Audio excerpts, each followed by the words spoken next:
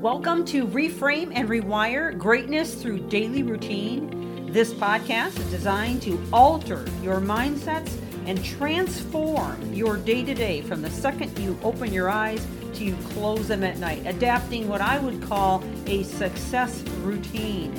This series is liable to change your life, and it's never the big things that you do, but the littlest things you do every day that make the biggest difference.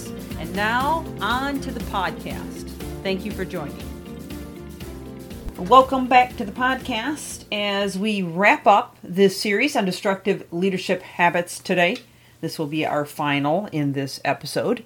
We have talked a lot about destructive leadership habits, and might I remind you that we are also looking at this on the entire playing field of your life. So in your personal life, in your family, how you lead in your family, groups, communities that you may be a part of or lead, board member positions perhaps that you're on, or even leadership of an organization or a company.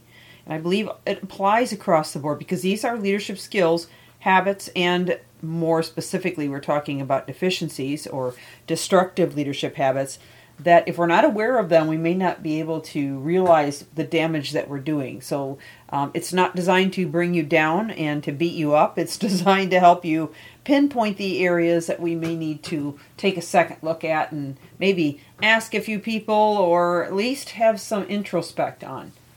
Well, I want to just quick do a rundown on what we've covered so far as we finish this up. We began with an introduction of leaders and what it is to be a leader and what we were about to dive into. And then we talked about crushing the human spirit, disempowering patterns, distracted listening skills, dismissing or ignoring feedback, damaging team loyalty, creating confusion and losing ground, toxic communication, and then a part 2 of that. And then we began 4 days ago, this will be the 4th day, of the 4 leadership styles that are most common. Obviously there's many others, but the most common leadership styles, the ones that are typically referred to in DISC, and what deficits might be in those styles. And we're going to finish up today with the last one. So we've done autocratic and we've done charismatic.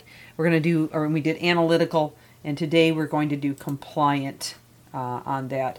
So we're going to dive into the information, but yesterday I'd also announced that I was going to share with you an upcoming speaker that I had lined up. Actually would have been on tomorrow, but an emergency occurred yesterday and had to refrain from that. Don't know when we'll get them back. Or if they're able to come back.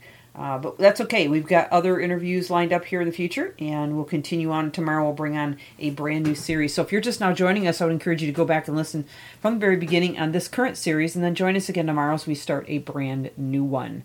So let's talk a bit about the compliant personality or leadership style. Now, this leadership style is very conscientious and often very precise.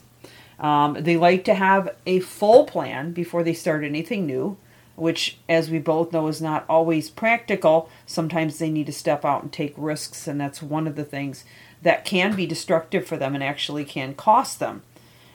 They're also a person that desires to follow every rule and regulation and to follow the rules, to be as close as perfect as possible. Now, this is good. I mean, we want those people. We need those people in our world for sure. No question. It's definitely a strength, but can also backfire on them if they're following rules that are contrary-wise of either their own core values that could cause internal damage or cognitive dissonance, confusion, upset, stress, and a number of other things, or if they're following rules that are they just go against what is truly good and right, that could end up sweeping them into a mess that they didn't intend to get involved in, okay? So to be very aware that although it's awesome to follow the rules and regulations, to be educated and, very in tune with what those rules might be and whether or not they are cohesive with the person that you want to be and that you are internally, okay? So there's a big one. Also, they're sort of a passive style, so they try to avoid conflict. Sometimes conflict is absolutely essential in order to resolve issues. So realizing that conflict is not necessarily bad, changing your perception, if you are one of these wonderful people that we need in our world, but changing your perception to decide not to view conflict as bad, but rather to view it as an opportunity not only for growth for you, but also an opportunity to come to some kind of a means to an end of whatever is creating the conflict. Okay, so maybe not so pleasant, maybe not something you like. I'm not saying you have to like it, but something that is necessary in many times in life. Also very fearful of criticism or correction by others, which can steer them away from any kind of feedback, and that's extremely dangerous, especially if you are in a leadership position of any kind.